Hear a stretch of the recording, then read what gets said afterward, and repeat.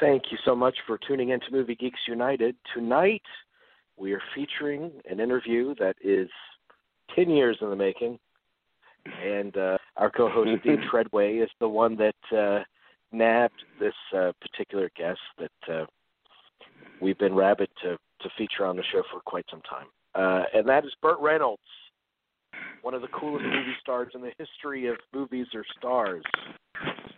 Dean, I'm telling you. Yes, it's true. I mean, what are you going to say? I've talked to a lot of stars, but to me, this is the biggest one ever. Julia Roberts, Schwarzenegger, and Tom Cruise, but to me, this is the end all be all. It was a real disappointment earlier on in the year. If you guys have listened to the show, earlier on in the year, I had the chance to go to Gainesville, Georgia, where Burt was appearing at another 40th anniversary showing of Smokey and the Bandit. This was in a town where part of the film was filmed, so everybody there was very excited. But it was the kind of event where I just didn't feel comfortable putting on, I guess, my interviewer's hat, and I just did not attack it in terms of how I should have, going through the PR people and getting the interview and everything. It just didn't feel right.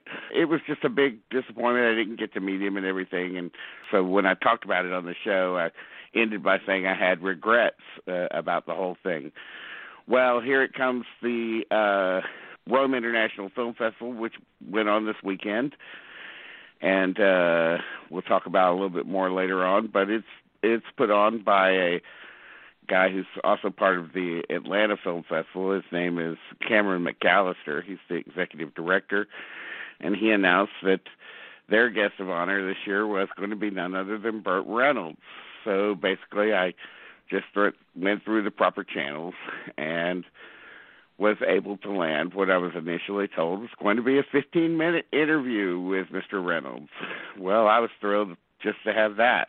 But I had the feeling that once I talked to him about the kinds of movies that I wanted to talk to him about, I really wanted to talk about a lot of the movies that I never hear talked about. I didn't just want to talk about Deliverance and Smokey and the Bandit and Boogie Nights, maybe.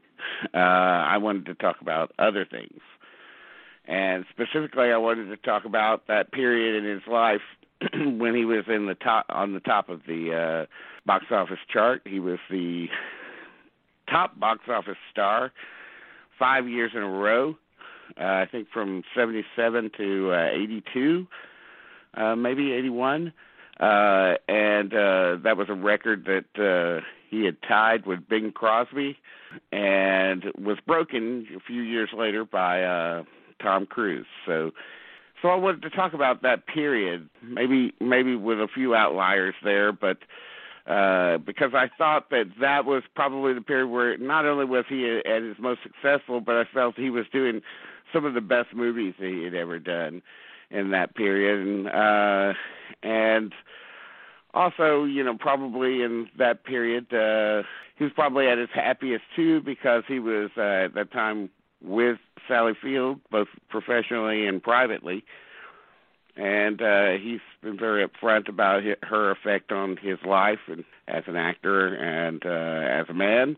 And so I really wanted to start the interview off by talking about his relationship with Sally Field as an actor. So here it is, Oscar nominee, Emmy winner, all-time movie star, Mr. Burt Reynolds. Where are we going? No, don't tell me. Let me guess. We are a bride in search of a wedding. No. No? There is a wedding in search of a bride. Let me put it another way. Think of it as a wedding posse in search of a bride. Do you understand that, cowboy? Yeah. What are you doing? These are my shoes. Oh, yeah. And these are my legs. Yeah? What are you going to do with them? With the shoes or the legs? Last time I saw legs like that, they had a message tied to them. What do you mean? These are great little legs. I'm a professional. Well, in that case, you shouldn't be dressed in white. Dancer. Oh. When you were in Jonesboro earlier this year and you were being interviewed on stage, you were asked who among your female co-stars was your favorite. And everybody was thrilled to hear that you said Sally Field. Could you talk about her qualities as an actor that you responded to? Well, I always felt that she was way beyond the Flying Nun and that stuff. And but when I brought her name up, I was fought a little bit by the studio and people, and I said, you guys don't know what there is there. That's a well that hasn't been hit yet, but when it does, it's going to explode. And it has. I mean, I was going with her, and I kept looking at her mantelpiece, and I said, you know, I'm feeling like a real slob. I have nothing on my mantelpiece. And she had 5 awards, every kind there is, and 2 Oscars now, I think. And she's just an amazing girl. But what she has that's surprising is the power inside of her, because she's a little thing, and she just when she wants to can overpower everybody. Did she have any kind of influence over your choices? Because in that period, because it really feels like, you know, with movies like Best Friends and Starting Over in particular, but also even something like The End, there's or Hooper. There's a difference in quality there that's notable. Did she advise you in any ways on you know, scripts to respond favorably to or anything? No, she didn't. She did, Dean. She left me. I was the director. She has great respect for directors anyway, and she just, you know, I don't think I can never remember us having a discussion over one particular scene that she felt wasn't right or whatever, and when I wanted to change things, she was wonderful about it. She was just a terrific actress, besides being a terrific lady. I want to talk about a movie that predates some of these that we're going to discuss. I read somewhere, I don't know if this comes from one of your memoirs or so forth, but I read somewhere that one of your favorites, if not your favorite, of all of your movies is W.W. and the Dixie Dance Kings, which was directed by John Avildsen, who also directed Rocky the year after, won an Oscar for that. Is this the case? And can you tell me why that's one of your favorites? It wasn't. I don't believe it was my favorite, but I think that John Avildsen and I went round and round a couple times on the picture we did do together, and if that was it, then he was right and I was wrong. I remember the funniest part was, it's funny now, but it wasn't then, was he said to Mel Tillis, okay, that was a good rehearsal, and Mel, cut the stutter. And I said, what? He said, cut the stutter. And I said, yeah, and I said, listen, come with me. I want to talk to you. And I went around behind the garage, and I pushed him up against the garage and hung him on a nail there. And I said, how dare you take a man who's just such a wonderful talent, a giant here in Nashville, and has been for years, and he's an amazing talent, and I'm so proud to have him in a picture, and I used him in 3, and I can't believe you did that. Well, anyway, it went on and on and on.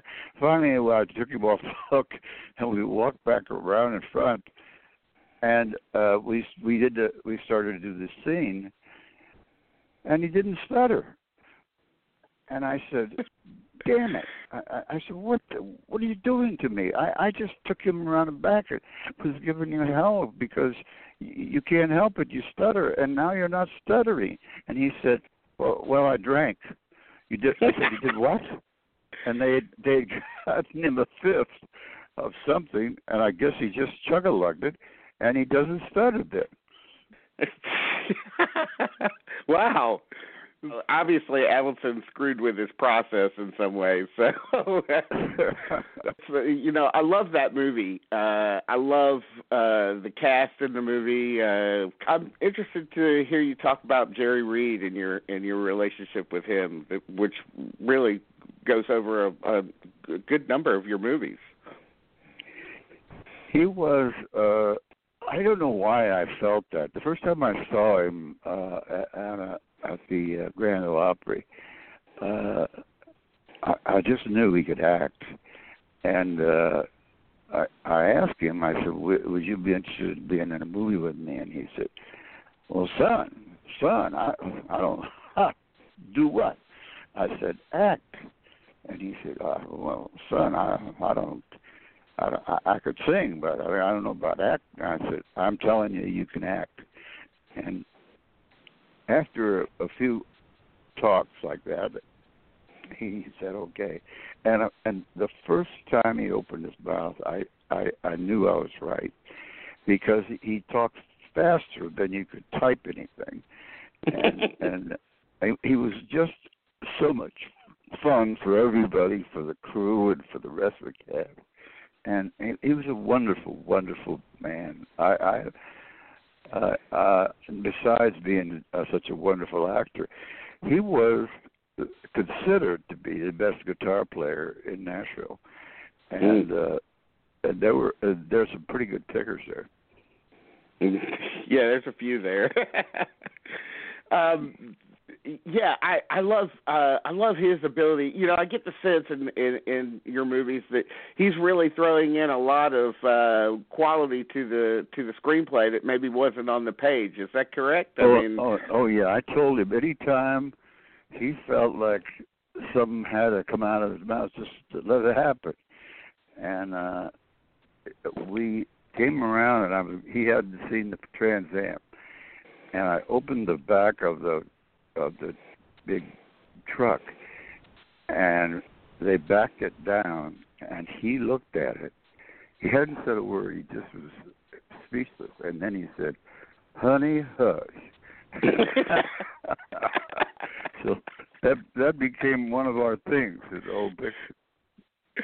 Oh man, he's great in those in your movies. He's just fantastic. I want to talk about also your, as kind of a springboard into some other things.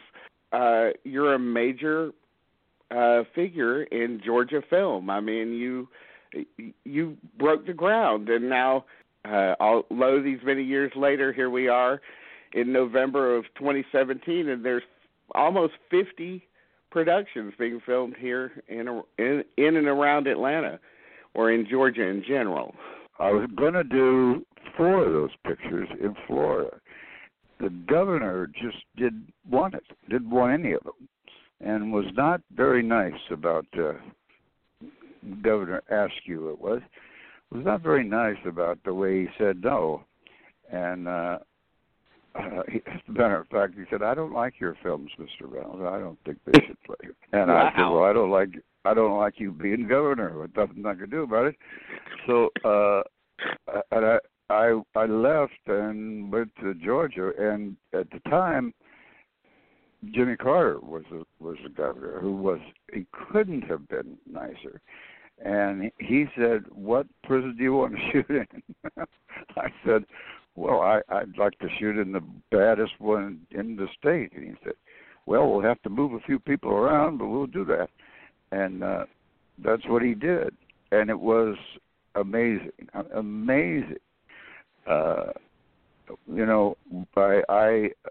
got to know all those guys, and I never met a guy in prison that was guilty. There never is.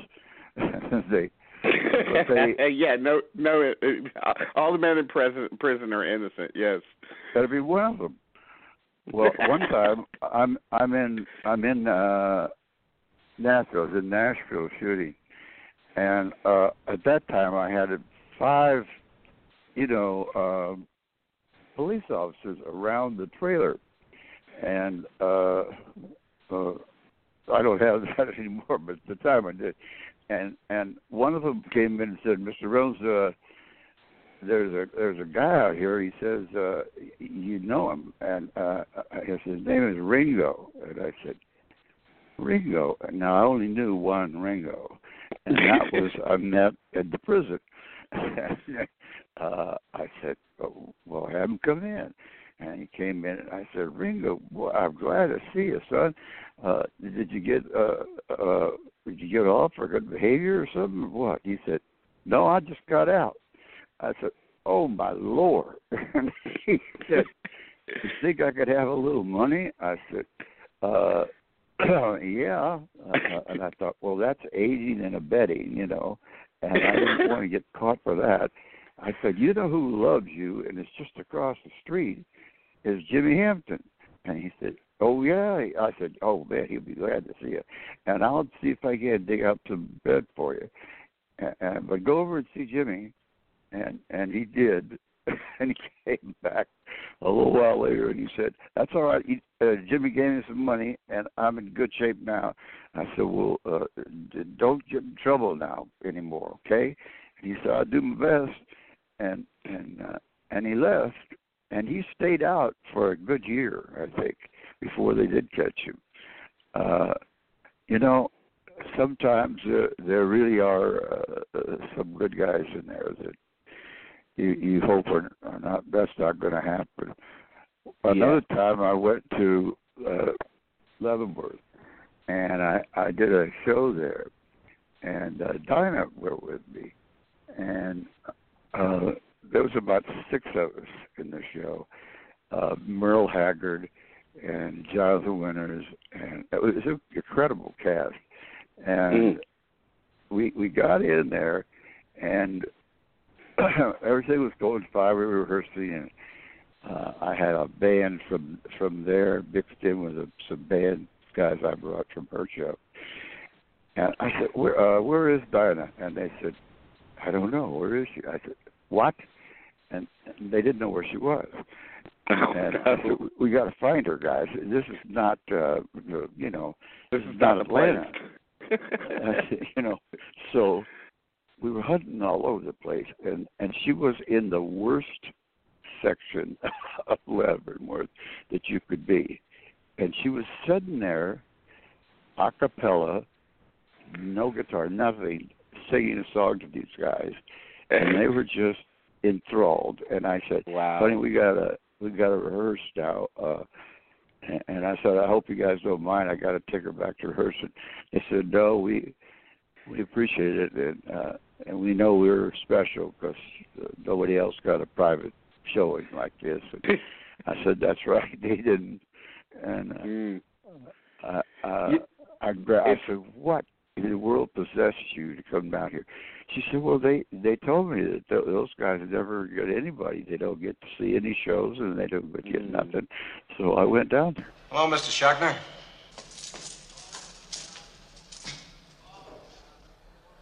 You know how to play football? Yeah. Good. Would you like to play football with us inmates? No. Oh. We're going to play the guards.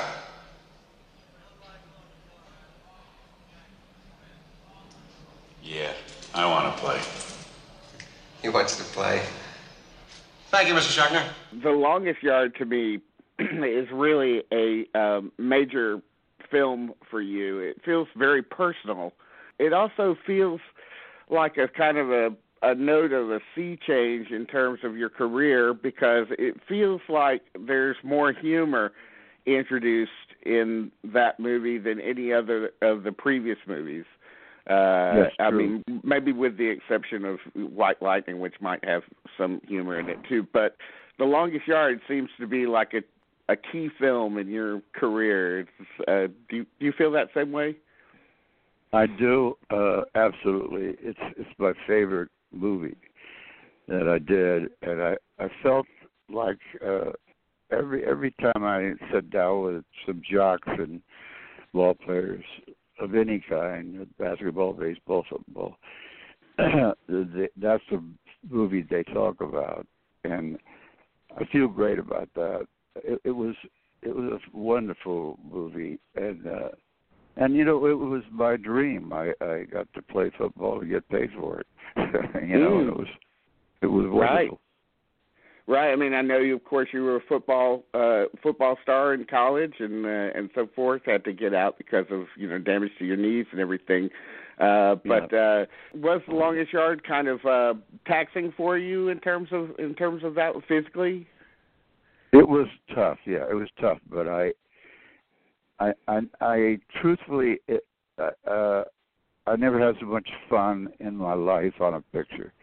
And when the film was over, Ray Nitsky, who hit me so hard a few times I thought my head was going to come off, he walked up to me and he said, buddy, you can play this game. And that was like an Oscar. I'm telling you, I've never been so touched in my life. Wow. Well, it's a fantastic movie. I'm not even a football fan. I'm a movie fan. That's what I do. But as football movies go, it's the greatest football movie ever made, if you ask me. Thank you. In terms of understanding the game, understanding the passion behind it, and then the filming of it, the editing, the Oscar-nominated editing, the split screen, the sound, the incredible cast, and the verisimilitude of being in that prison and that place is just is breathtaking. I mean, Robert Aldrich really went the extra yard, pardon the pun, in that film. And I'm curious. You've worked with so many great directors. I mean, the list can go on and on. Everybody from Sam Fuller to Aldrich to Robert Altman to Woody Allen, Mel Brooks. Are there any filmmakers out there that you feel influenced your own directorial style? If anything, they made me feel like I was doing the right thing. I was a big fan of every one of those people, and some of them had,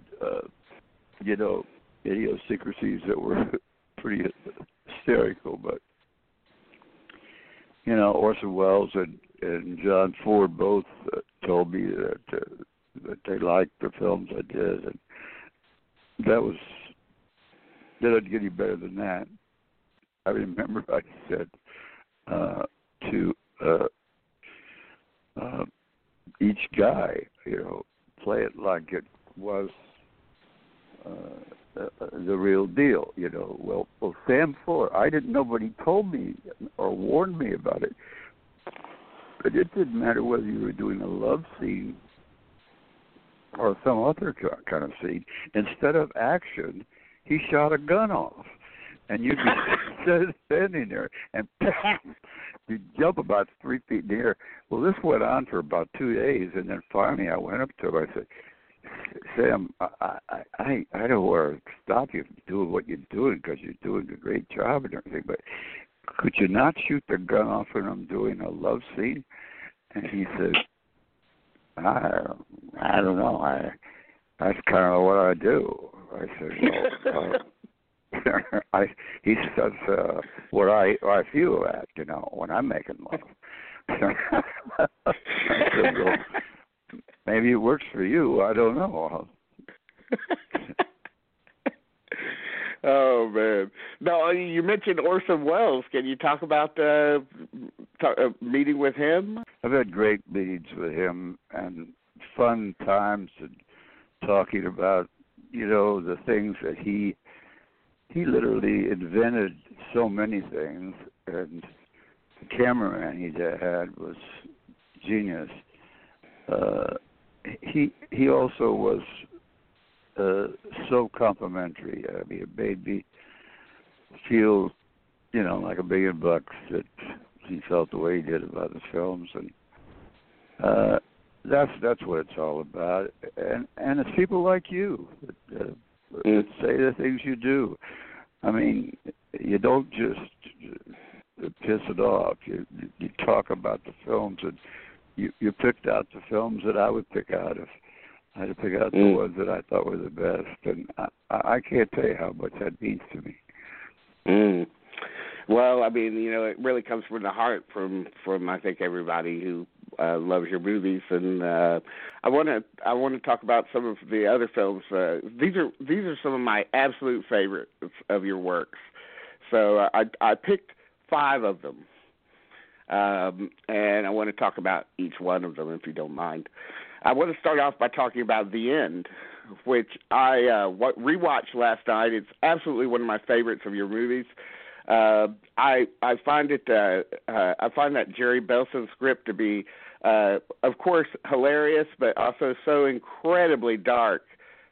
Well, first of all, nobody would okay it. The studios were scared to death of it, and but I made a deal with Warner Brothers that if they let me do it, I would do whatever they wanted me to do. I'd own one, and that's the way we worked it. And I remember it was such a dangerous film. I mean, in every way, and yet laughs. My God, there were laughs.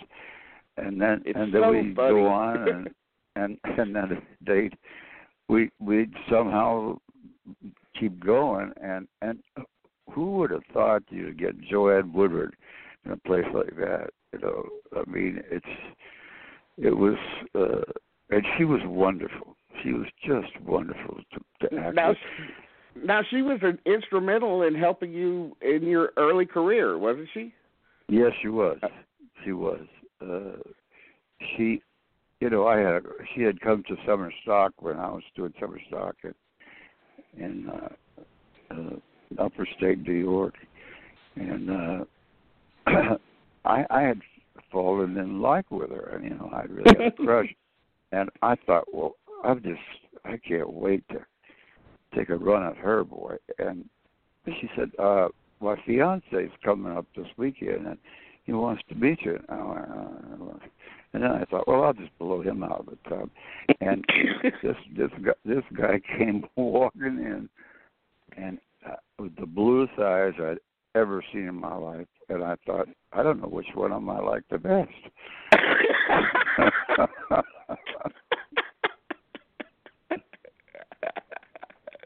They were a dream couple. She and Paul Newman. There's no question. And an incredible marriage. So yeah, you didn't have a shot. I'm sorry, Bert. I didn't have a shot. I knew it as soon as I saw him walk in the door. Of course, with the end, one of the most valuable players, I would say, in that movie is absolutely Dom DeLuise. And he should have been nominated. You know that he should have been. Absolutely, they don't do that, Dean. I don't know why they just don't do that in comedies and stuff. Very rare, but he was so great in that movie. That scene where we're introduced to him, it's a long scene. It's like a 10-minute scene. But he controls that so brilliantly. He is so freaking funny. How did you keep it together with him?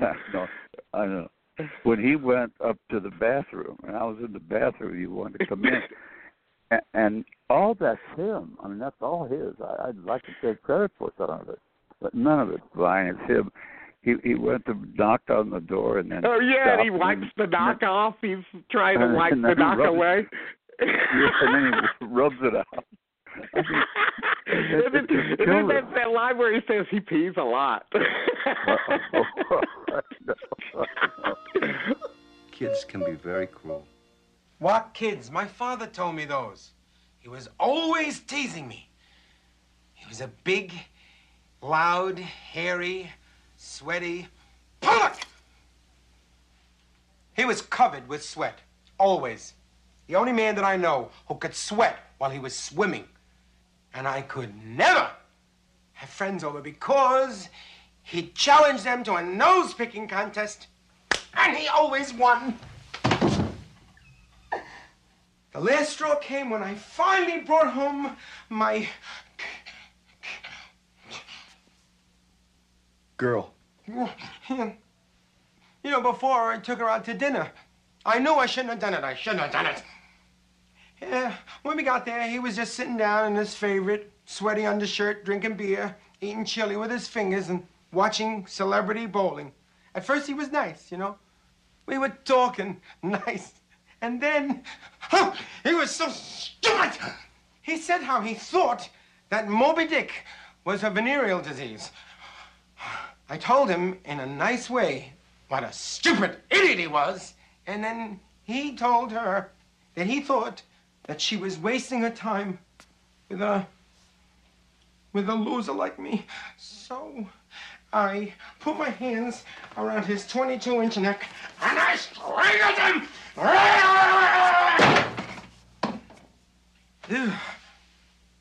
We never went out to dinner, needless to say, because I strangled him. You say it like you're proud.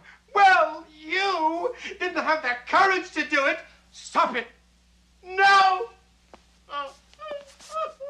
He is so great. Can you talk about him? Because I met his son once at a film festival and heard great stories from him. But I'm sure you must have at least one fantastic Dom DeLuise story. Every day that I saw him, he made me laugh.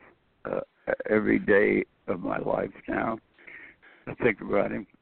I will never have, and he never got the credit. We'll never have a comedian like that. He was a true clown he loved doing it. That was the thing that I don't think a lot of comedians do. But when we would go out to eat, I'd say now, Dom, we got to leave the restaurant by, a certain time. We have to be back to the set. He said, yeah. The first thing he'd do when we walked in the restaurant, he'd go to every single table and introduce himself and tell them, ask them where they were from. And I thought, what in the hell is he doing? And after that, I got used to it. That was him.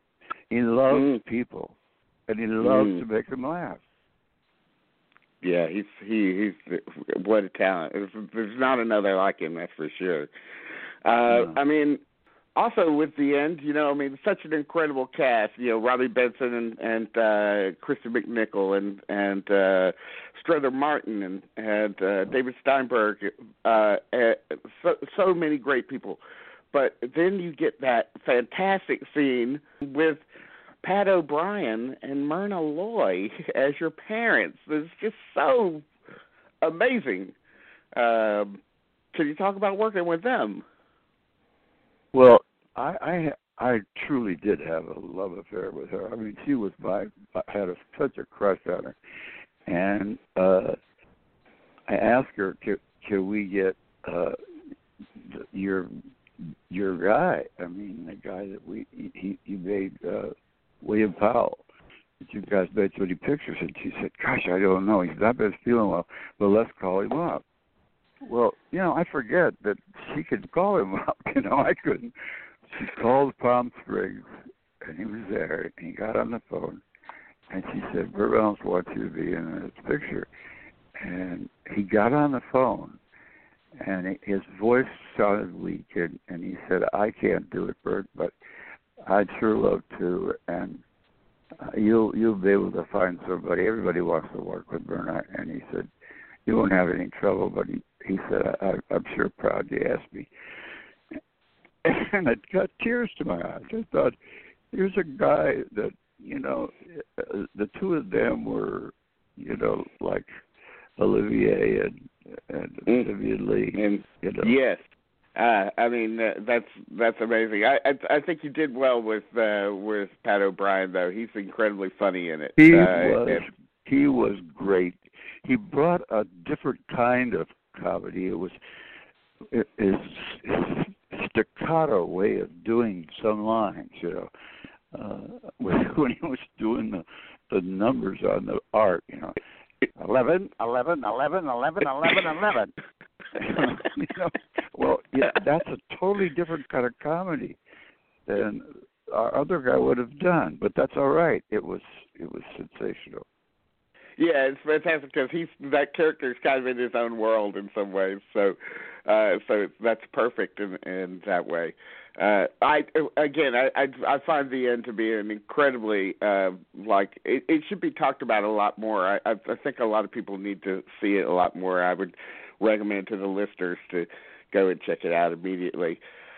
Another film that got a lot more acclaim was Starting Over. Yes. Alan Pakula's movie with the James L. Brooks script. And you had two great female leads in that movie with Candice Bergen and of course, Jill Clayburgh. What are your feelings about that film these days? Well, I don't know how I got those two. It was amazing. They were both fabulous. I remember Candice said, I just, when I sing, I sound awful. I said, "Candice, sing out, Louise. I mean, sing it out. The longer you sing and the louder you sing, the bigger the laughs." And she said, "Really?" I said, "Yes. Sing it like it's great. I mean, it sounds good to me, but then I can't sing either." And she said, "Okay." Better than ever. This time forever. Baby, I missed your tender touch. I've been out on my own and I learned so much.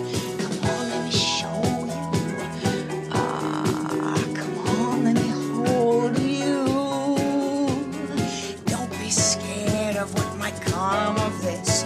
I've been saving up all my tenderness. Better than ever. It's got to be better.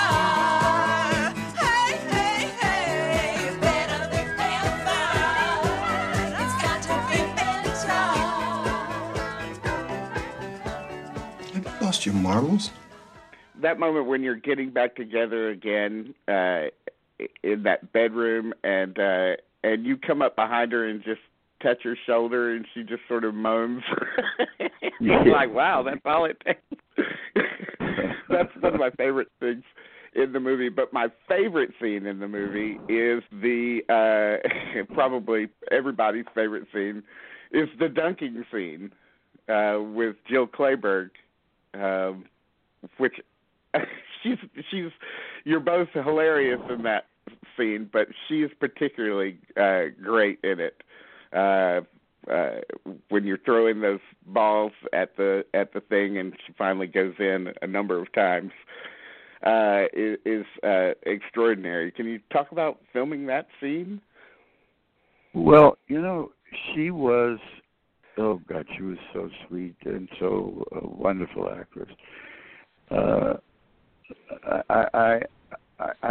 I remember so many scenes with her that one, which is kind of strange, but she was standing with me, and she was screaming at me, and some snot came out of her nose, and was about, I'm not kidding, it was about 1.5 foot long, and I couldn't believe what I was looking at, and I thought surely, Howes will cut, and, we'll choose another, and he didn't. He went, let's move, let's cut, move. I said, Alan, what about the snot? He said, you couldn't get anybody to do that in a million years. Like she did it. And it's in the movie, isn't it? Is it not? Oh, yeah, you bet it is. Yes, I remember it now. I hear people all around me when it happens. Yeah, because it's out in the cold. You were filming out in the cold quite a bit. Yeah. Buffalo has got to be the coldest city in America. Is that where you went? Is Buffalo the same town where you went to shoot some of the scenes for Best Friends? Those scenes with yes. Okay, yes, so you kind of went revisited that area quite a bit, and so that leads me to Best Friends. You do that a lot. You do that a lot with movies, I think, when you go somewhere for a certain reason, and it's not just the cold weather. It's that what it brings out in you. It brings your best work, and I'm so cold-blooded anyway. I mean, I can't stand cold weather, and it was great. Georgia is my good luck state. But Buffalo, if I want to be freezy to death, I go there.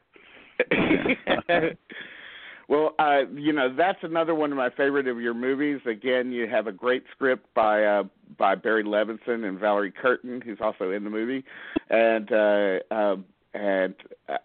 also think that's criminally underrated. I think your chemistry with Goldie Hawn is fantastic.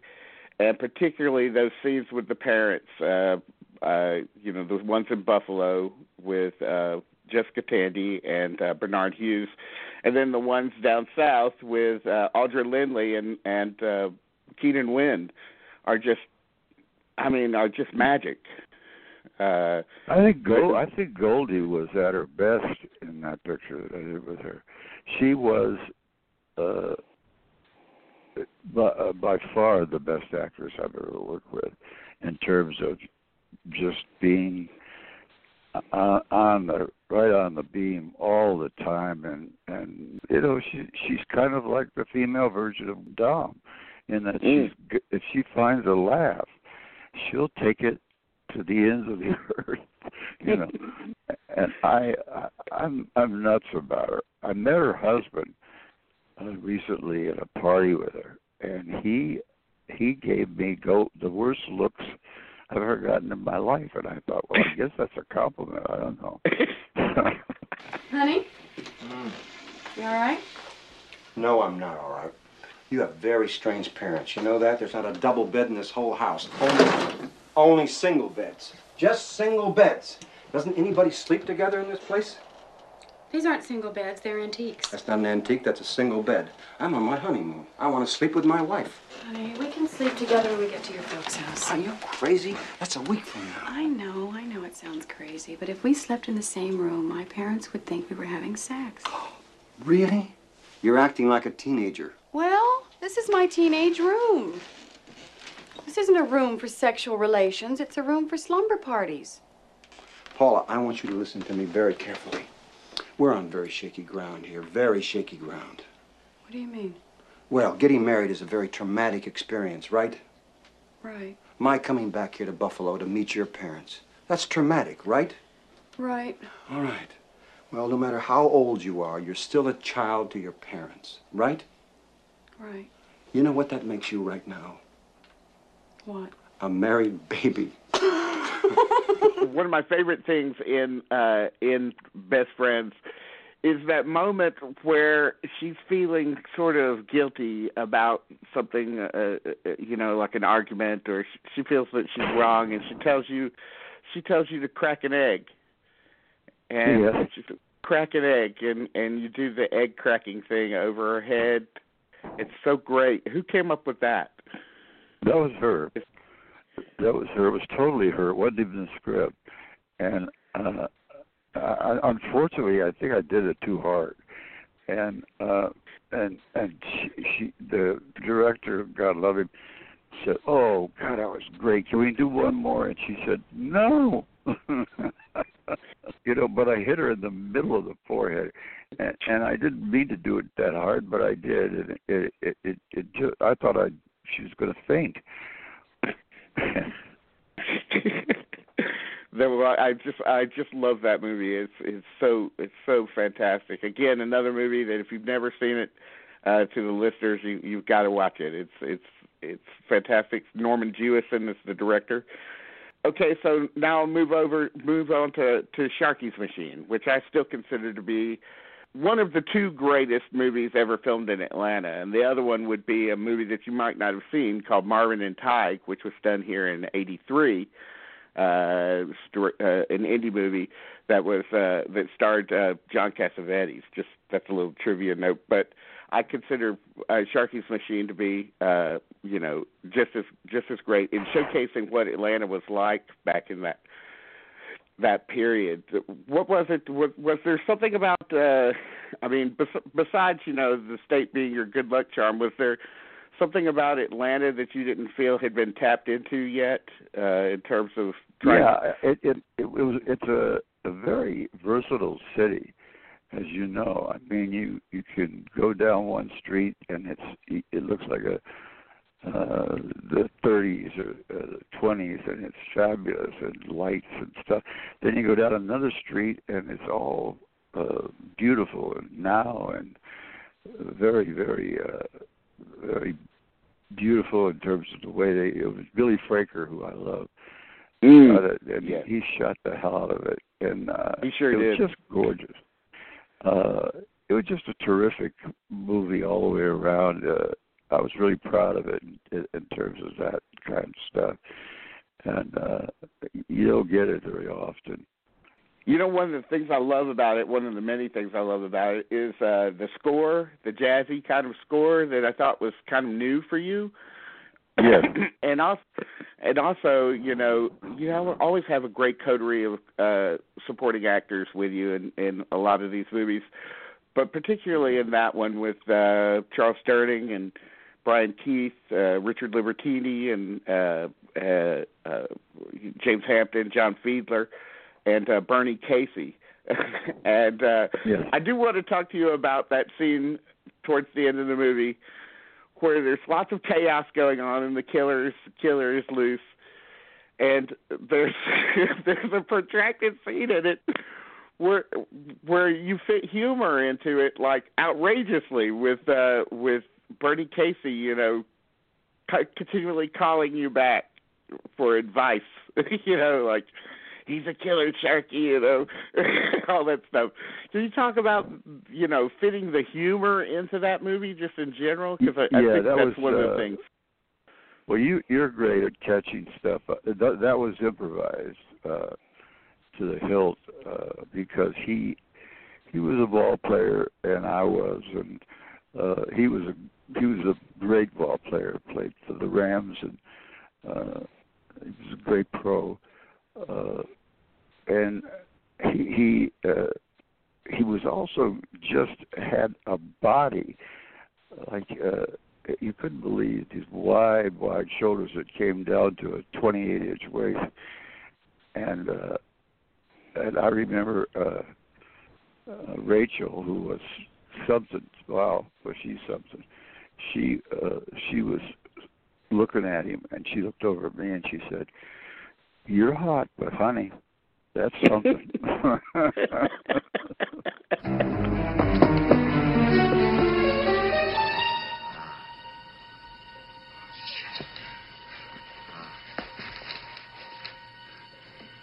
white one? Of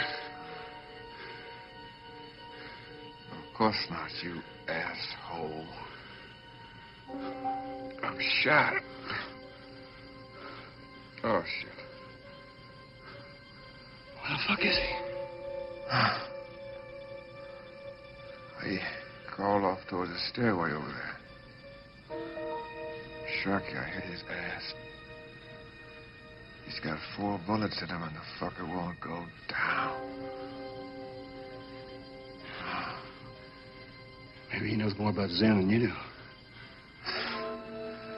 Yeah, I tried to disappear. I bet you did. But I couldn't.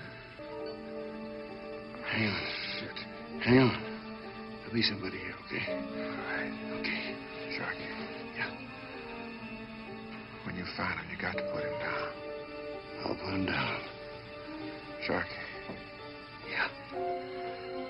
Plant his ass in the ground, you hear me? Yeah. Sharky. Yeah. I'm talking about burying him and putting a stake through his fucking heart because he's not real.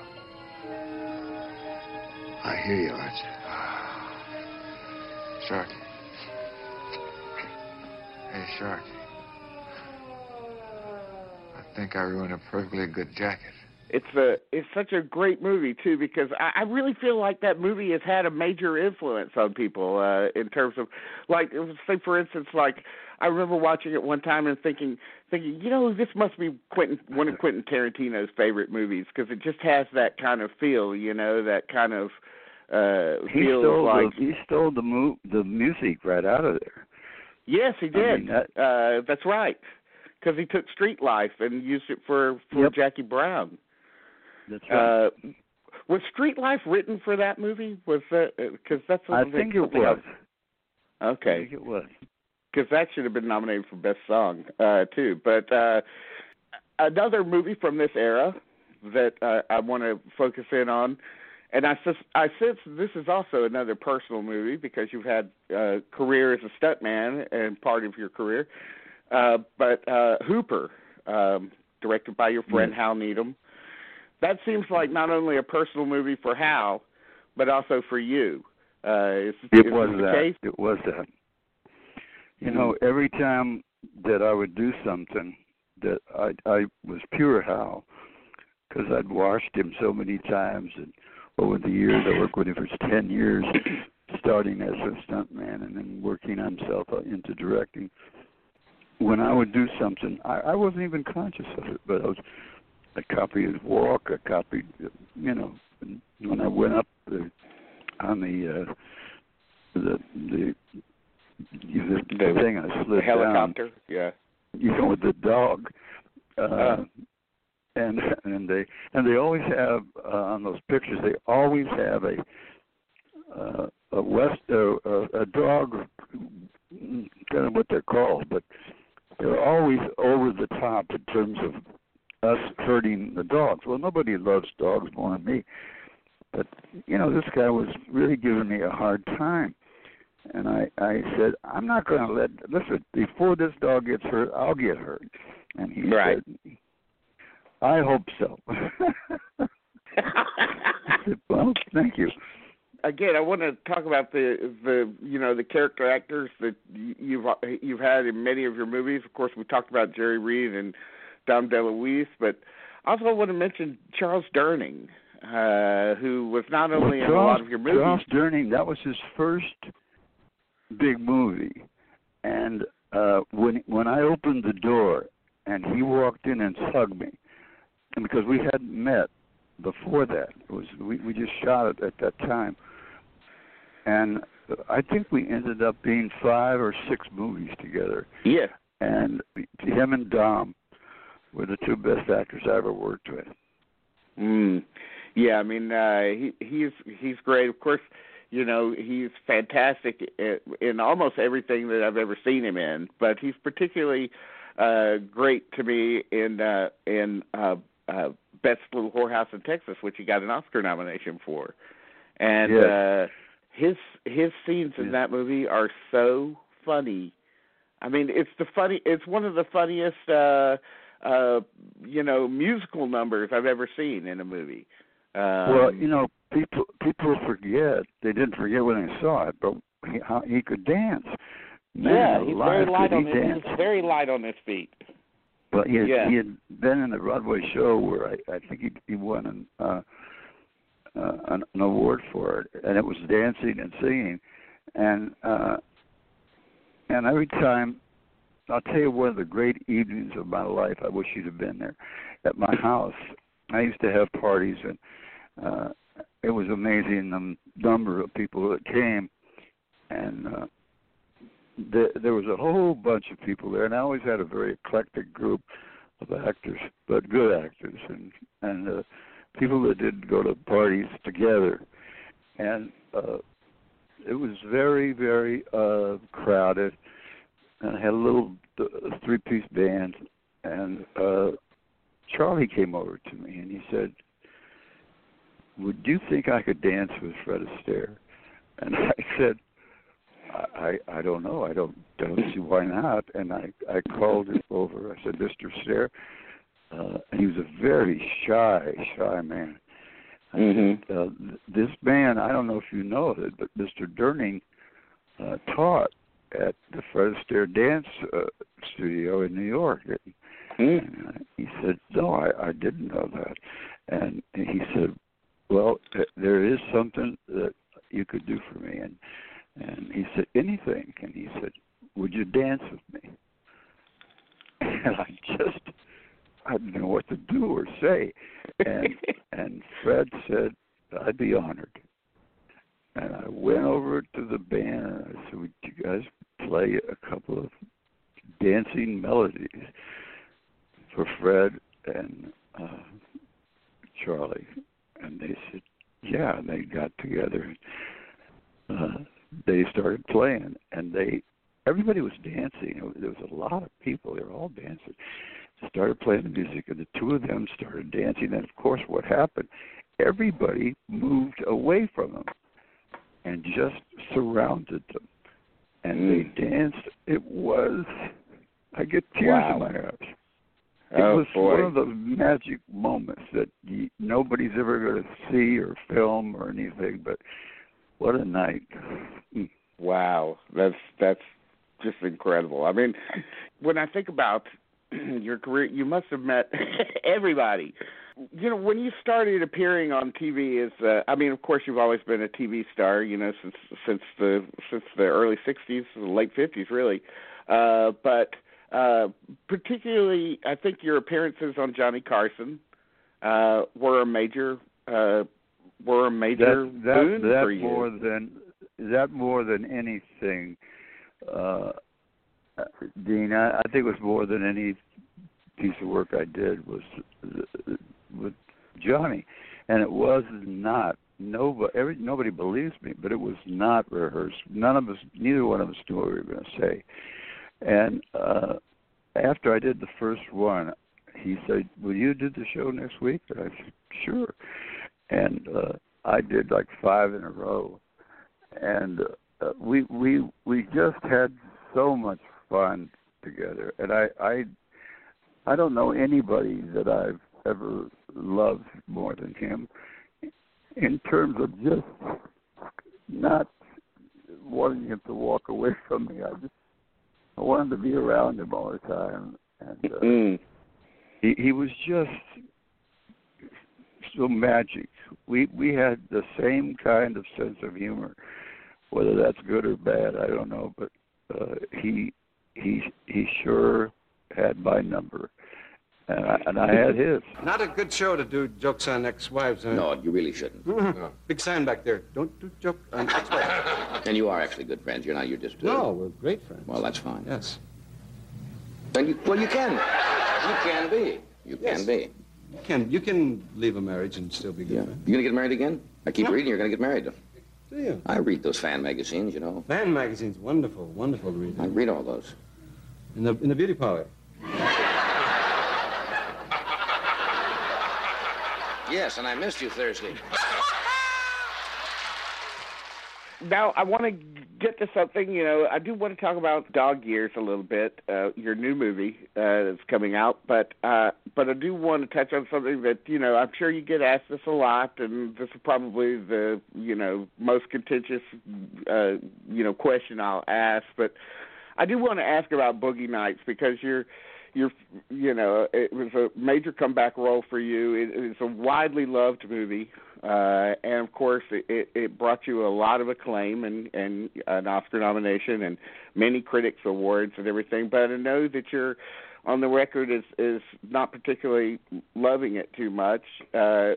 Is that does that feeling of it come from the subject matter that it was covering? Yes, that was it. It was a subject matter. I had a hard time with it, and just in terms of doing it, and I did it, and I'm glad I did it, and the director did a fabulous job, and I was wrong and he was right, but I just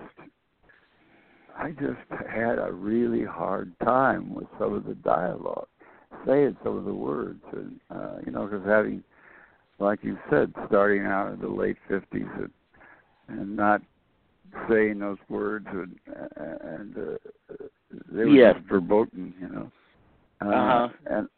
I don't know, but and I didn't know that I was going to get that kind of acclaim. I had no idea.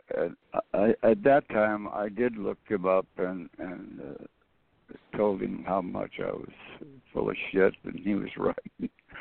And, That's interesting. That's good. I mean, I've read somewhere where you haven't seen it all the way through or something, but I would encourage you to go back and take a look at it and take joy in the fact that you really contributed one of the great supporting performances of that era.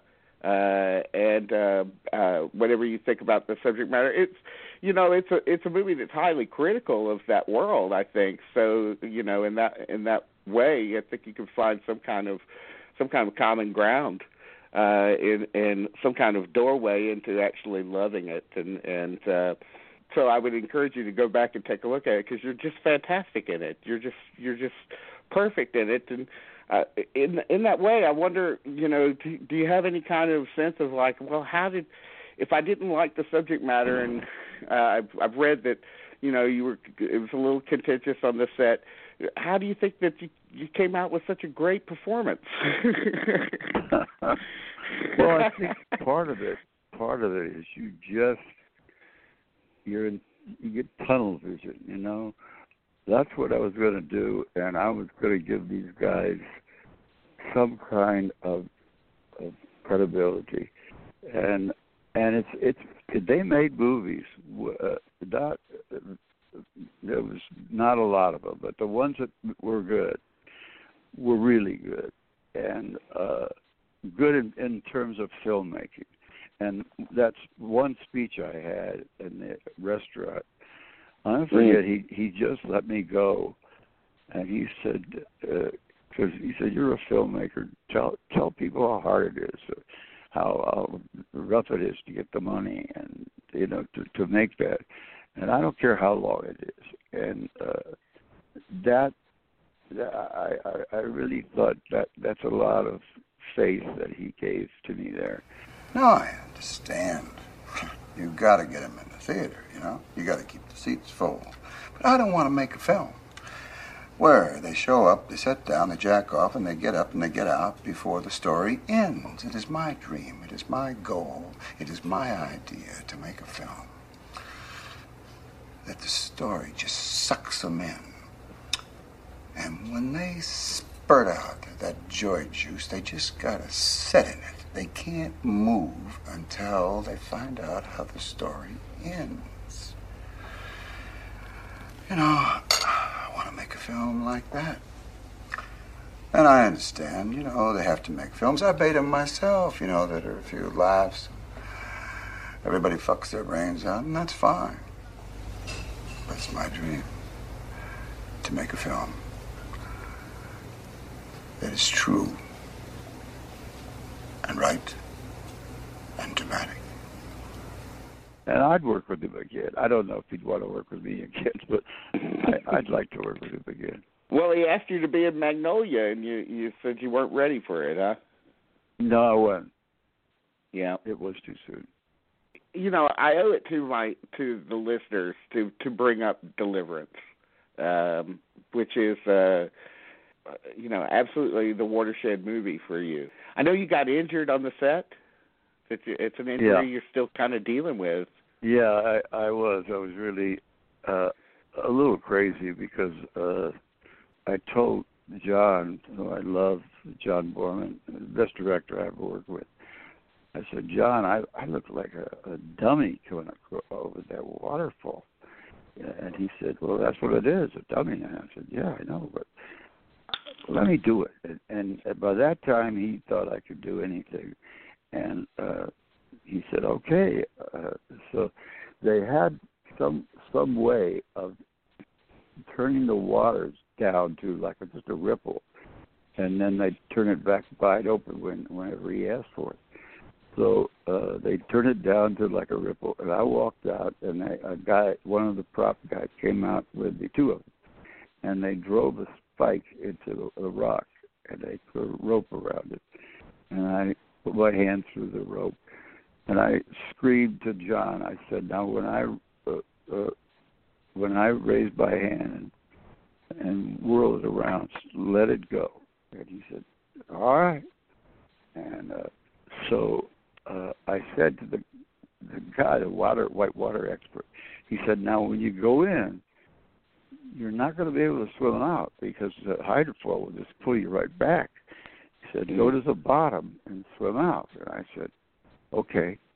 And they let it go, and I remember I heard this noise coming from behind me. It sounded like a tidal wave, and it was. And I looked around, and here it came. And it hit me, and I went flying out in the air. And I came down, I hit a rock, cracked my tailbone, and I did a flip and screwed my ankle up, and then I went to the bottom. I got up and I started to swim out, and just exactly like the guy said, it kept pulling me back. I couldn't swim out, and so I took a deep breath. Thank God I had enough sense to remember what the guy said. Swam to the bottom, and it shot me out of there like a torpedo. I mean, it was unbelievable.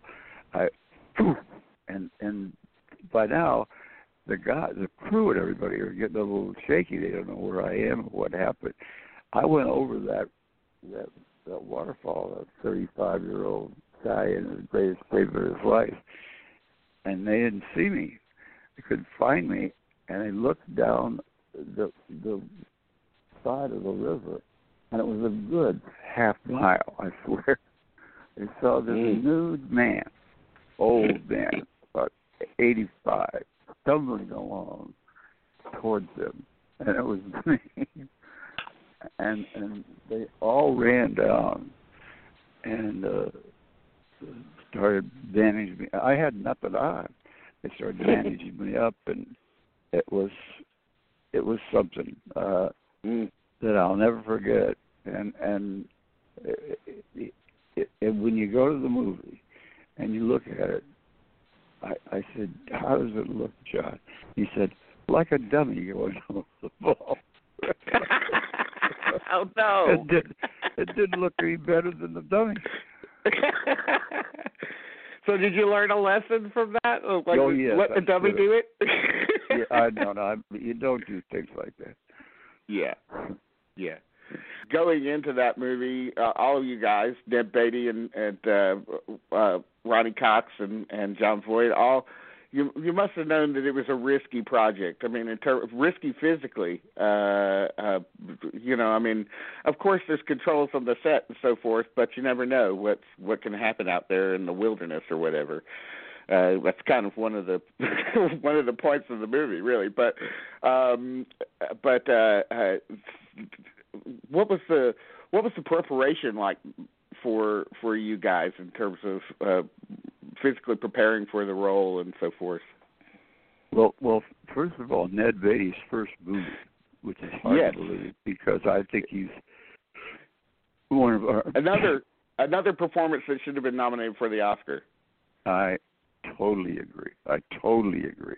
And I say it every chance I get. He should have been nominated. And I think it was because he'd never done a picture before. Nobody'd seen him. Mm-hmm. And they've since that time given him much bigger write-ups, but he never has been nominated. Should have been for other things.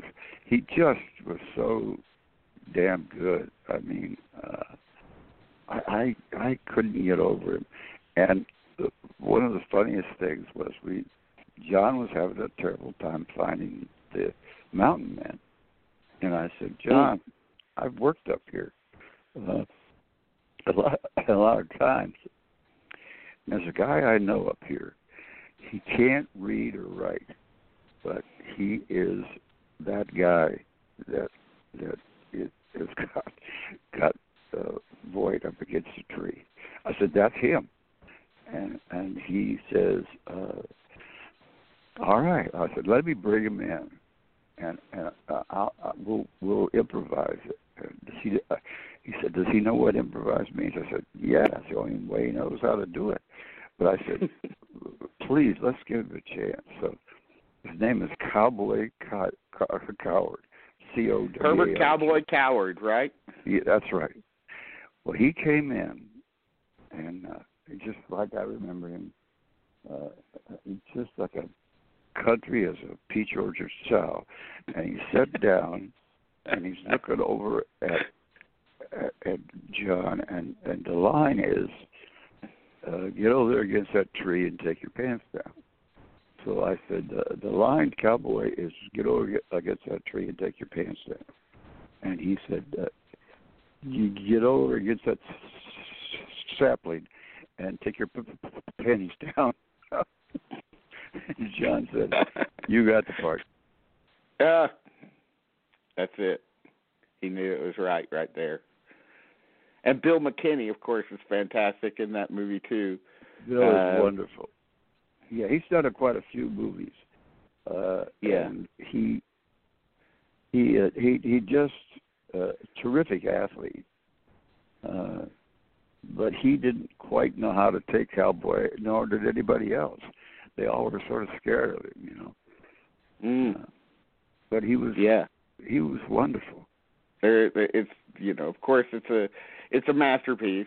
The Vilma Sigmund photography, and of course the music and the cast and the direction and James Dickey. I guess I should ask about James Dickey too, because of course he's a character in he plays the sheriff in the movie. He was not my favorite, and at night we were staying at this big home. They were rented homes, but everybody was gone. It was not the season, so they're all empty. So each one of us had a home, and then there was this big bar, and they brought the bartender in, and that was it.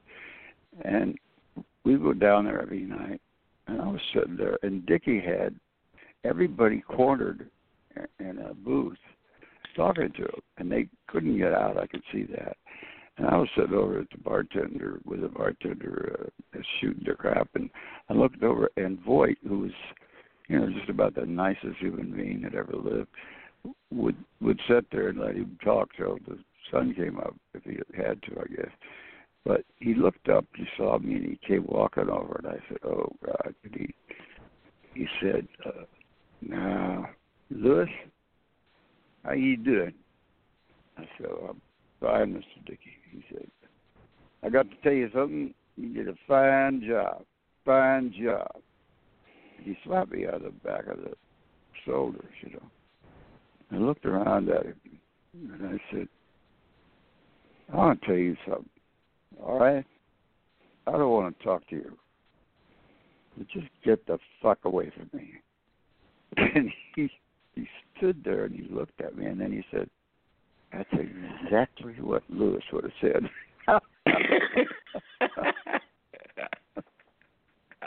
And then he walked away. that's probably one of his favorite stories. I think he's terrific in the movie. I know he was kind of a big drinker.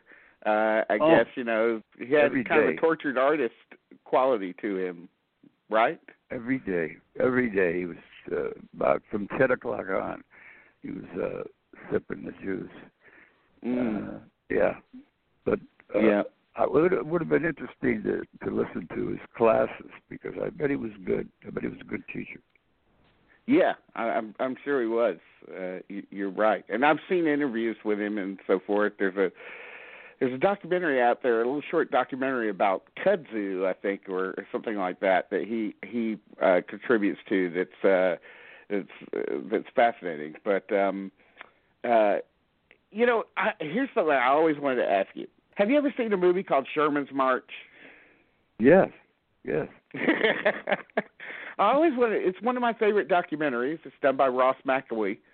And, of course, just for the viewers, the listeners that don't know about it, it's a story of the filmmaker going through the South and meeting these various women and sort of pining for a relationship and also doing a documentary about Sherman's March through the South.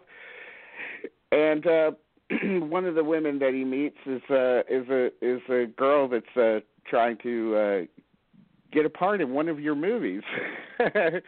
And the director makes it a point of trying to get you on camera.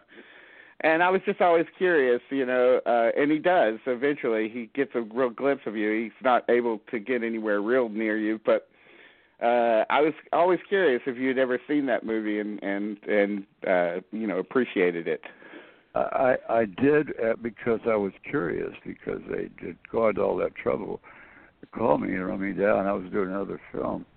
And I was very flattered that they didn't go to all that trouble. I thought it was a fabulous movie. I thought the guy really knew what he was doing, really knew what he wanted, and there's nothing better than a director who has a passion for what he's doing. Oh yeah, no question. It's the key. It's the key to making. Well, any work, great, but you know, movies in particular, because movies are so hard to do. You can never. You might think you have all the ingredients for a great movie, but something in the machinery doesn't work right. And so, to me, movies are like machines. They're machines to create feeling.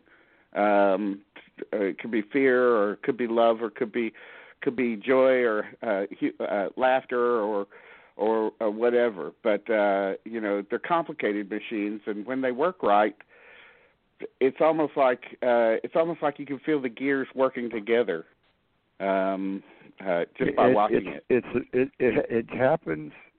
I've done I don't know how many films, but it's ridiculous the amount, plus 50 television shows, and when everything comes together, everything gels, you know it, and you don't want it to end. You just don't want it to end. You think this is magic, and this is what it's all about. There has to be sort of a melancholy quality about it too, because you know that they have to end, and when they end, everybody scatters off, and you might not see anybody for many years, and I would imagine that's why you gravitated to, you know, actors like DeLuise and Durning and Beatty and Jerry Reed and James Hampton. You wanted to kind of surround yourself with people that you knew you liked, because there's a lot of sitting around time in a film. That's exactly the way it happened. That's exactly the way it happened. Mm-hmm. And there probably was 5 or 6 other people too like that. You just you know what you're going to get from them, and that's their best, and their best is better than anybody. Especially that Southern thing that they all had. Mhm. Yeah. You love the South. I mean, you're from the South. Were you born in Michigan, or you were born in? I was born in Michigan, but we got out of there after 5 years and came down here because my dad came home from the war and came down here for his honeymoon, came back and said, "We're moving to Florida." And I went, "What?" And I thought alligators in the backyard and all kinds of things. But we came down here, and I've never regretted it. And I suppose that's why I love the South so much, because it adopted me and I adopted it. Mm-hmm. Now, we're going to, I just want to let listeners know we're going to talk about Smokey and the Bandit at the film festival in Rome, which is this weekend. So we'll have video footage of the press conference where we'll probably be focusing in entirely on Smokey and the Bandit. But I do want to ask you the question, what is it about Smokey and the Bandit that you think has made it, probably your most iconic role and your most iconic movie? I think the versatility of it, from being very funny. When it was funny, but it had very tough things. Most of all, what was amazing was to have Gleason. My gosh, how do you get that lucky? Let me have a Diablo sandwich, a Dr. Pepper, make it fast. I'm in a goddamn hurry. You want something? Hush puppies, Daddy. We got no time for that crap.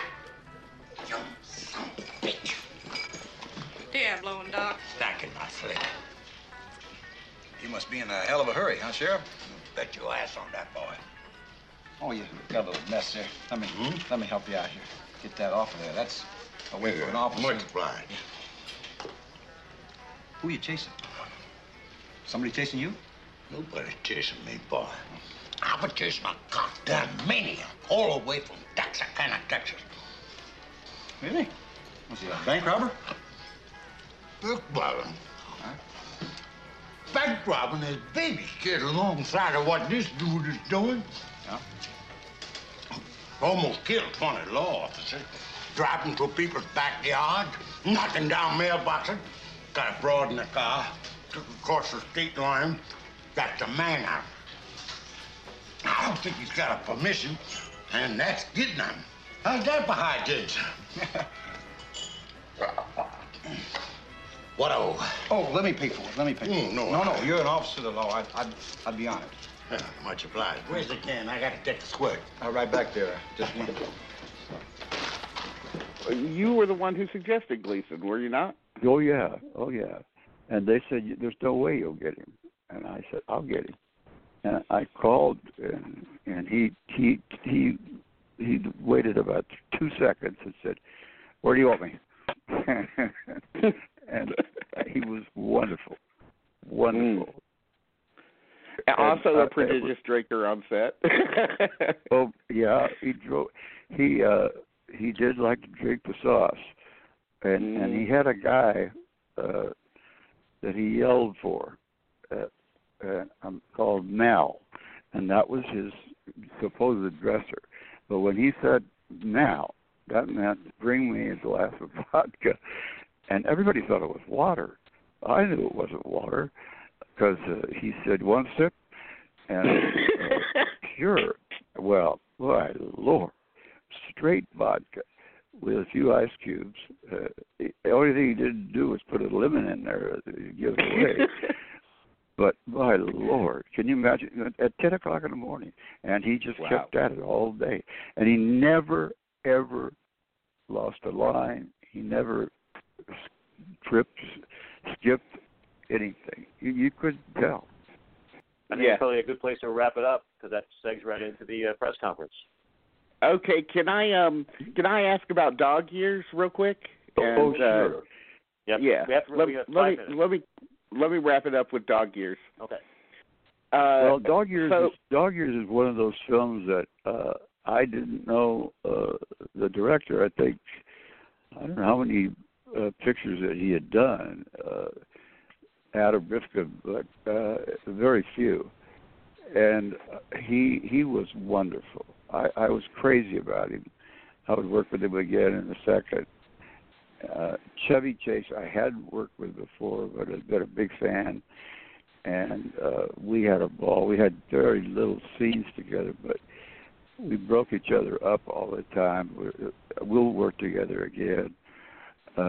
Ariel was, you know, I didn't like her at the beginning because I thought she was, you know, there's a lot of that cussing that young actresses do that they seem to think that's the thing to do. And she did for about 3 days until finally I took her around behind the barn and I said, look, honey, that doesn't fly with me.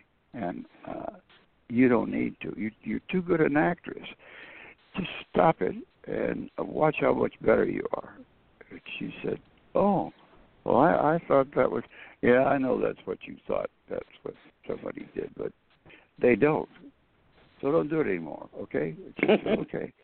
And she stopped doing it, and she was wonderful. And she grew up on that picture. She went from a little girl to a grown-up actress, and she's going to be great. Rifkin kind of wrote this role for you, did he not? Or is Yes, he that, did. Yeah. He said that if he hadn't gotten me, he wouldn't have done the picture. I don't know if that's true or not, but it's sure a great line. And I love the producer. Doing this movie, because it's very much, you know, mirroring your own, probably your own life these days. Did it get you thinking about the trajectory of your career and maybe? Yes, it was that. It was too much like that. A lot of people thought it was totally that. It wasn't totally that, but it was closer than anything I've done, I think, in terms of the ups and downs and stuff that the way I started. And, you know, I never thought that I'd still be around at this age and still working and doing better work now than I have, I think. And so it was because of Adam and his script. I think it's going to be. I think it's going to be around a long time, I hope. You know something? This is the exact spot where I proposed to my first wife. Great. And then everything went wrong. I had this little ring box, you know, and I was so excited when I opened it that the ring went flying out right into the water. And naturally, I jumped in after it. I never found it. So I got a piece of seaweed and I made a ring out of it. Got down on one knee, put it on her finger, and she just thought that was great. Anyhow, still said yes, and when we heard music coming from the dark, we danced right here. And then, well, we always talked about we'd come back here someday. But we never did.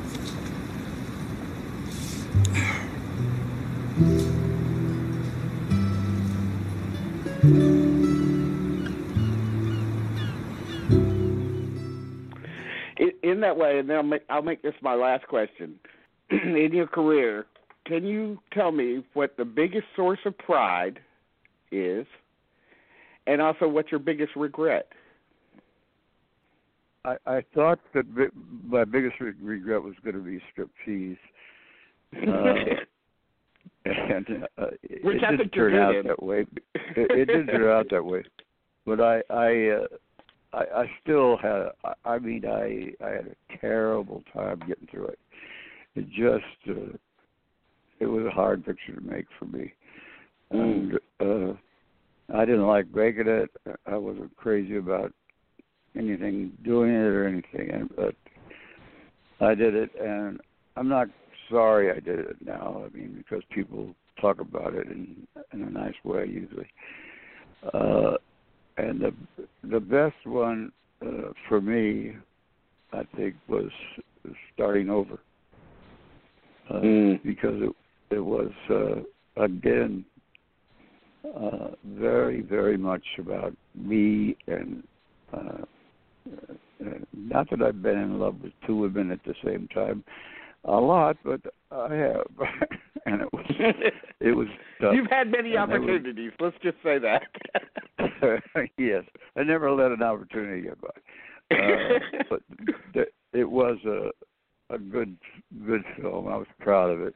It didn't get the kind of press that I thought it would, but it's still very for people that have seen it, really seen it. They really liked it.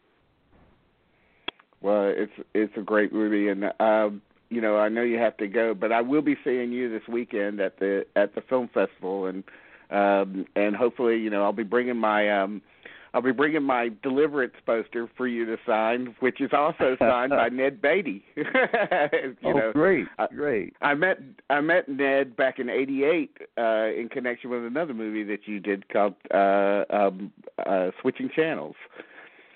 And he signed my poster, so I won't tell you how he signed it. I'll just wait to meet you and show it to you, and you'll get a good chuckle out of it. But I just can't tell you what a thrill this is. You've been incredibly generous with your time, and the listeners are just going to adore it. And I just can't tell you how much effect you've had on me as a movie lover. You know, at the drive-ins when I was a kid, major influence on me. Thank you. God bless you, and I can't wait to see you.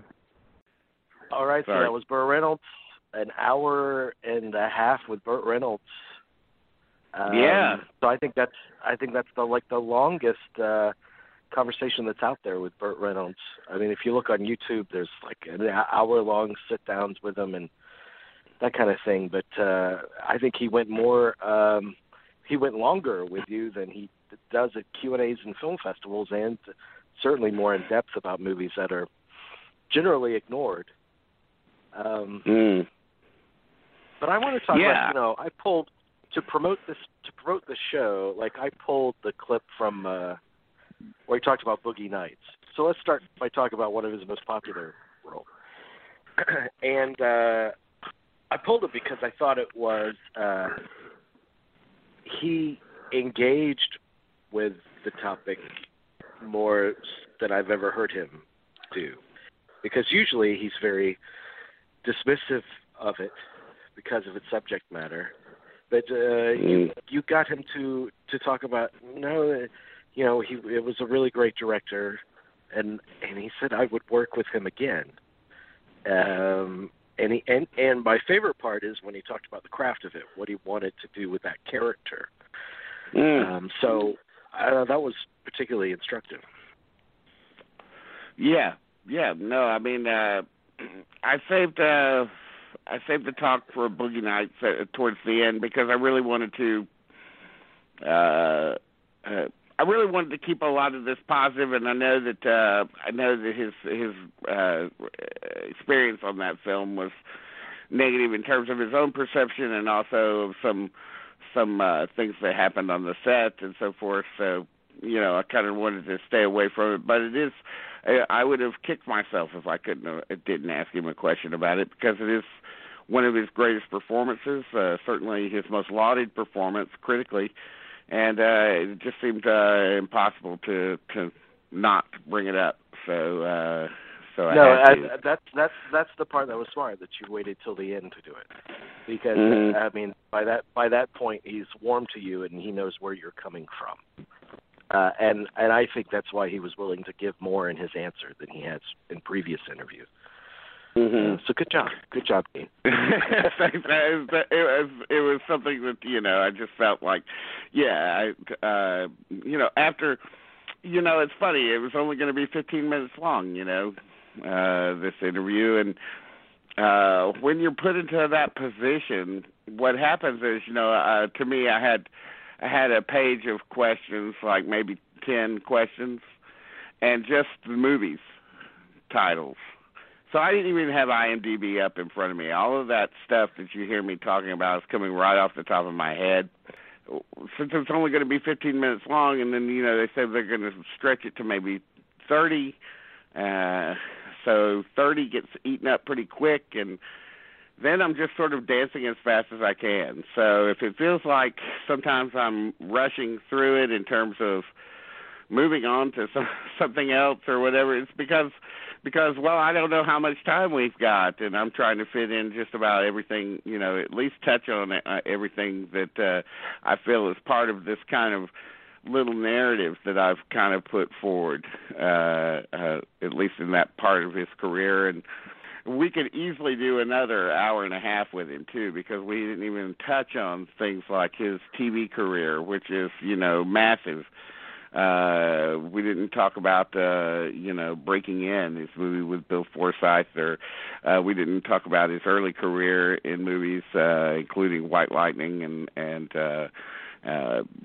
things like Sam Whiskey and 100 Rifles, and we didn't go into some of his comedy work, like with Mel Brooks and Woody Allen. The opportunity to talk to him is basically like the opportunity to talk to the entire history of movies or the latter half of the 20th century in one person, because this is a guy that started off in television, and he became friends with Spencer Tracy, and they used to hang around and talk about sports and some acting,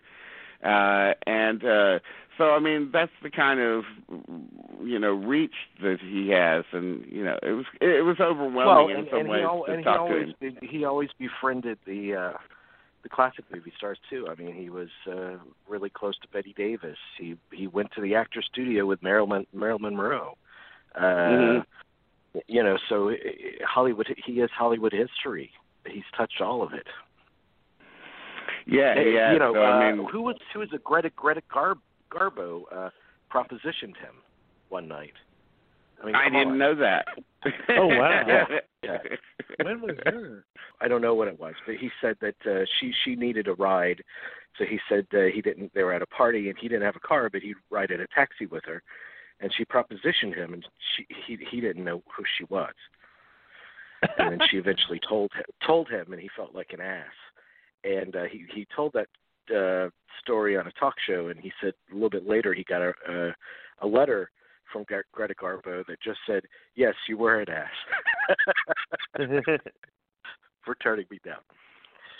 Yeah, it's amazing, and his stories about Marilyn, and it's amazing. The thing is, when you talk to Burt Reynolds, anybody or somebody like that, you almost feel bad because he's known so many fascinating, interesting people that you end up talking about all those people, and you're like, all right, now, there's plenty to ask about you too, but my God, how could you not ask about all of these myriad of legends that he's befriended over the years, Yeah, it's true, and I mean, I guess that was, part of. I would say that would be something that maybe I fell down on it a little bit in terms of. Ask him about his own process of going, of approaching a role and so forth. That who knows? Maybe we can save that for a second interview or something. Who knows? Because he really did. He did respond to me when when we were up at. I went to the Rome Film Festival for one day this weekend on Friday, and. I attended the press conference with Burt, so we'll probably have video footage of that once my friend Brian Matson gets around to putting that up, putting it together. But he was there as my cameraman, and so. When we arrived at the office of V3, which is a publication that comes out of Rome, Georgia, where the press conference was being held, Burt was already behind the table, signing a few things for people. And I sat down in the front row, and he looks up to me, and he smiles and holds his hand out to me, and I said, "Hey, Bert, I'm Dean Treadway," and he says, "Oh no, I recognize you. Definitely recognize you." And he apparently had nothing but great things to say about the interview and talking to me. To the PR person from the airport to Rome, he was pretty much gushing over the interview and saying, not only he said at the press conference, he said, "This guy, I must have gone through my whole life story with this guy the other day," and he said, "You're absolutely one of the most educated interviewers I've ever encountered." Well, that was that's a blow away moment, when somebody like him says something like that, and I was dumbfounded by that, and I actually brought him a piece. I do these movie ad pieces that are collages of 70s movie ads, and I brought him one that featured a lot of his movies. I didn't do an all Burt one, I told him, because I could have easily done one, but I thought it'd be more interesting for him to see the work of other people that he had worked with, and basically it's a piece that kind of like encapsulates my childhood, is what I told him. I said, I went to some of these movies, and I really gave it to him because, like he said in the interview, he considers Georgia his good luck state, and these were all Georgia ads, Georgia movie ads that featured some of his work. Well, he took a look at it, and first he said, "This is amazing. You could just fall into this thing," he said, and then he looked at it first a little bit. He said, "I hope Clint doesn't have more titles on here than I do."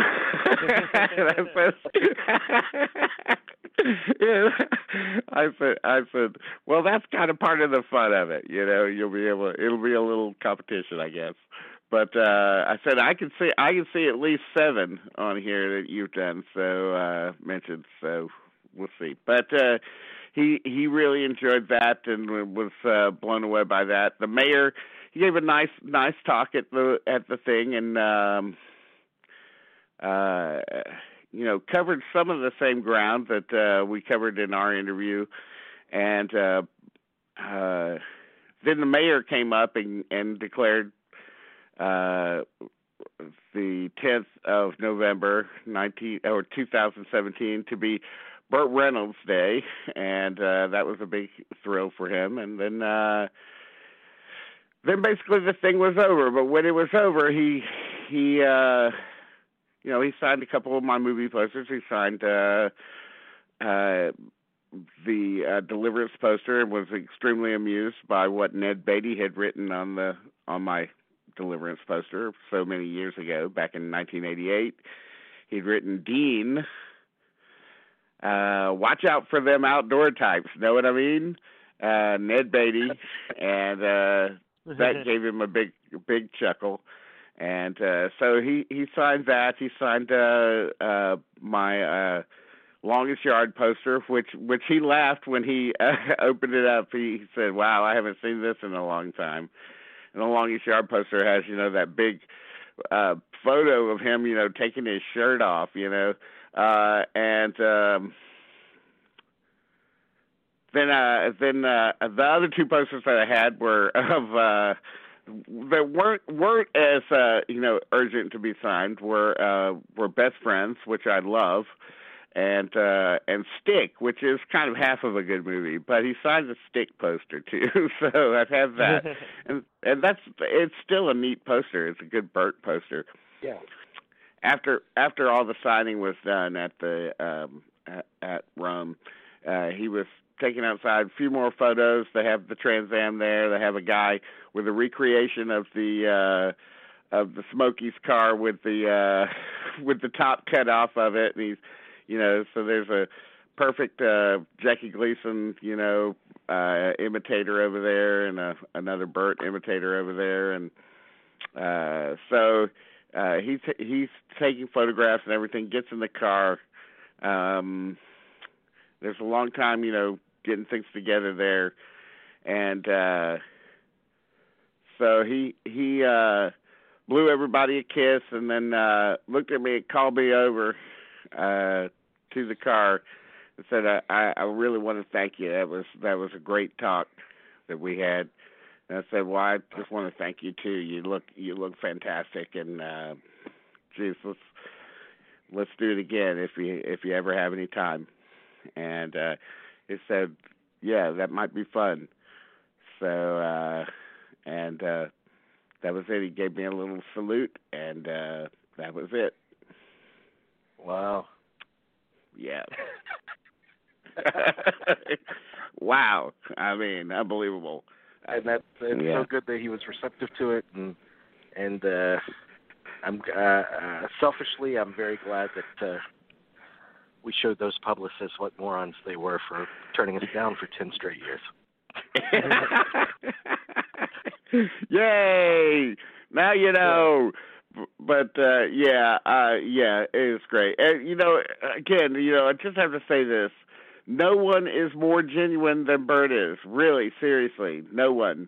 He is the real deal. He is so kind, so nice, so giving, so just everything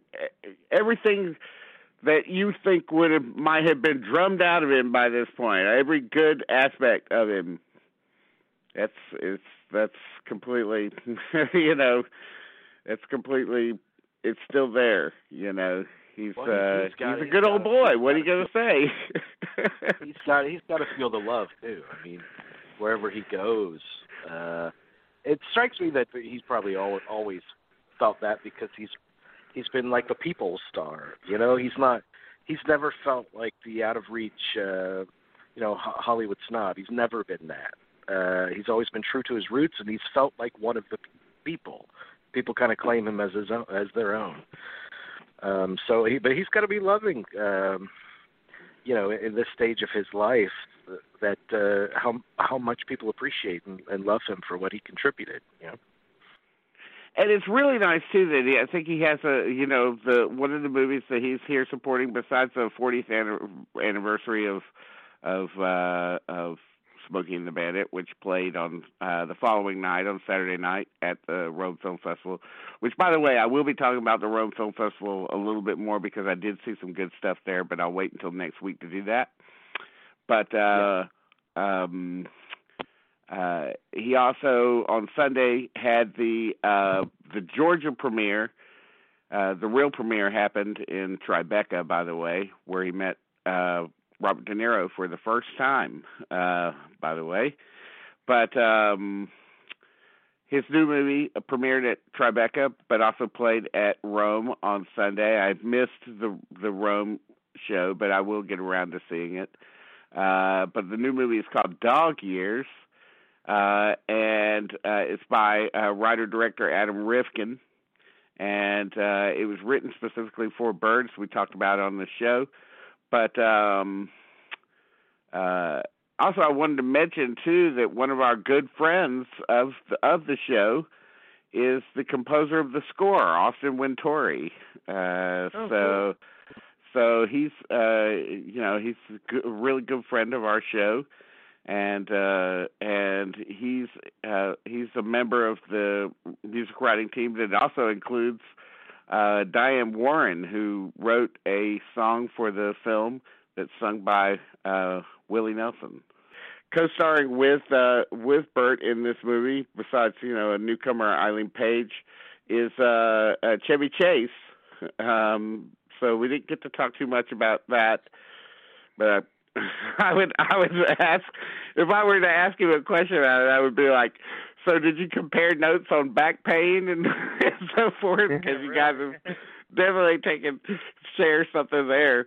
But also in the movie is L.R. Coltrane, the kid from Boyhood, is also in the film. Jerry, what is your favorite Burt Reynolds film and favorite Burt Reynolds performance? Maybe it's my favorite. I mean, when they are the same. I think I would have to say Hooper. Hooper, hands down. I saw it many times in the theater, but I think it took everything that was so great about Smokey and the Bandit and all those other movies, and put it into a regular, real. Well, not this Boogeyman is a really funny movie. I mean, don't get me wrong, that first movie is hysterical. But Hooper, at the time, I thought, until SOB came out, was probably one of the best movies made about Hollywood. And then The Stuntman. I mean, notice the best movies about Hollywood, the two best movies are about stuntmen, about the stunt industry, really. The Stuntman and Hooper, I think, are still two of the finest movies made about the movie business. But I mean, Hooper is just hysterical, and a lot of great Brian Keith, Sally Field, and like you said, that's his golden age. That's when you can honestly say, growing up, who's your favorite actor? Chances are it was Burt Reynolds.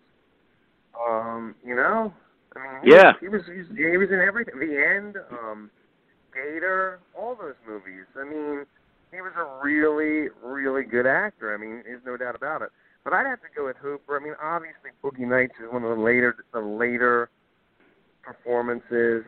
I don't know if there's other films. I know there are a lot of attempts at comebacks before that, striptease and that sort of thing. But I would have to go with Hooper.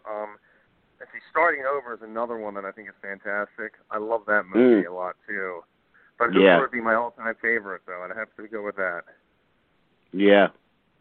I don't know, the best movie is probably, for me, still one of the earliest ones, Deliverance. I mean, that movie really loses none of its power. Even when you know the,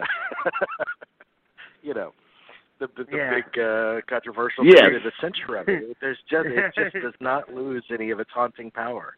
And Burt Reynolds is like the essential machismo in the movie. And I like how, like they did with a lot of 70s films, how they inverted things, where the Burt Reynolds character is going to keep you safe. You're pretty secure with him. But then he's taken it out of commission. And now it falls on, a real weakling, supposedly, to save the day, John Voight. And it's just a haunting movie. I'd love to talk to Borman about that movie. But and then, performance-wise, I like so many of his movies and his performances. There's a scene when you guys were talking about Best Friends. There's a scene towards the end of that where Goldie Hawn breaks down when they're fighting towards the end, and I honestly think it's one of the most heartbreaking pieces of acting that she's ever done. Oh yeah. Yeah, I'm with you on saying that the Deliverance is the greatest movie. It's the one. But for me, the comfort movies will always be things like Starting Over, Best Friends, and The End. Those. Oh, The End is great. Those three, there's just something about those that I guess because I love that period of when I first got HBO and everything, and catching some of these movies for the first time, like The End, for instance. I think I caught for the first time on HBO. And I just love the feeling of watching those movies that I remember from that period, because it just makes me feel all cozy and everything. And so those three movies in particular, I remember catching a lot on cable, and just never tiring of them. I mean, no matter where I came into them, or if I kept catching them at the very end, or watching them from the very beginning, I stayed all the way to the end always for those three in particular. And Sharky's Machine too. That's a comfort. Wouldn't you say that's a comfort movie? There's something yes, it's definitely in that ballpark. So those are the ones that I wanted to focus on, and those and the things around that period. You even brought up switching channels. So I mean, this was yes, wow, comprehensive interview.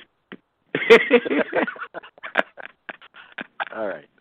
Yeah. So we'll come back next week to talk about the movies that we've seen, and then the weekend after will be Adam's Blu-ray. Yes. Okay. All right. Well, thanks a lot, guys, and thanks everybody for listening. And Bert, if you're out there, I miss you, and let's talk again.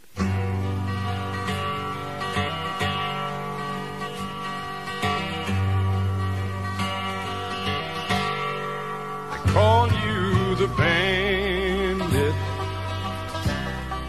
an outlaw untamed, shackled only by freedom. You wear no man's chain. Some say they despise you, or maybe they do. But deep down inside them, I bet they wish they were you. Bandit, you're reckless, and you live much too hard. Bandit, you're the joker in the deal of the cause. You're a legend to the old men, a hero to the child. Bandit, steal a lady's heart with only a smile. Bandit, you're reckless, and you live much too hard. Bandit, you're the joker in the deal of the cause. You're a legend to the old men,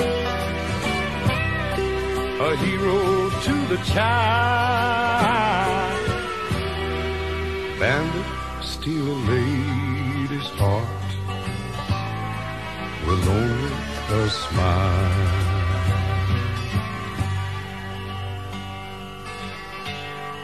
They call you the bandit. They call you the bandit. They call you the bandit. They call you the bandit.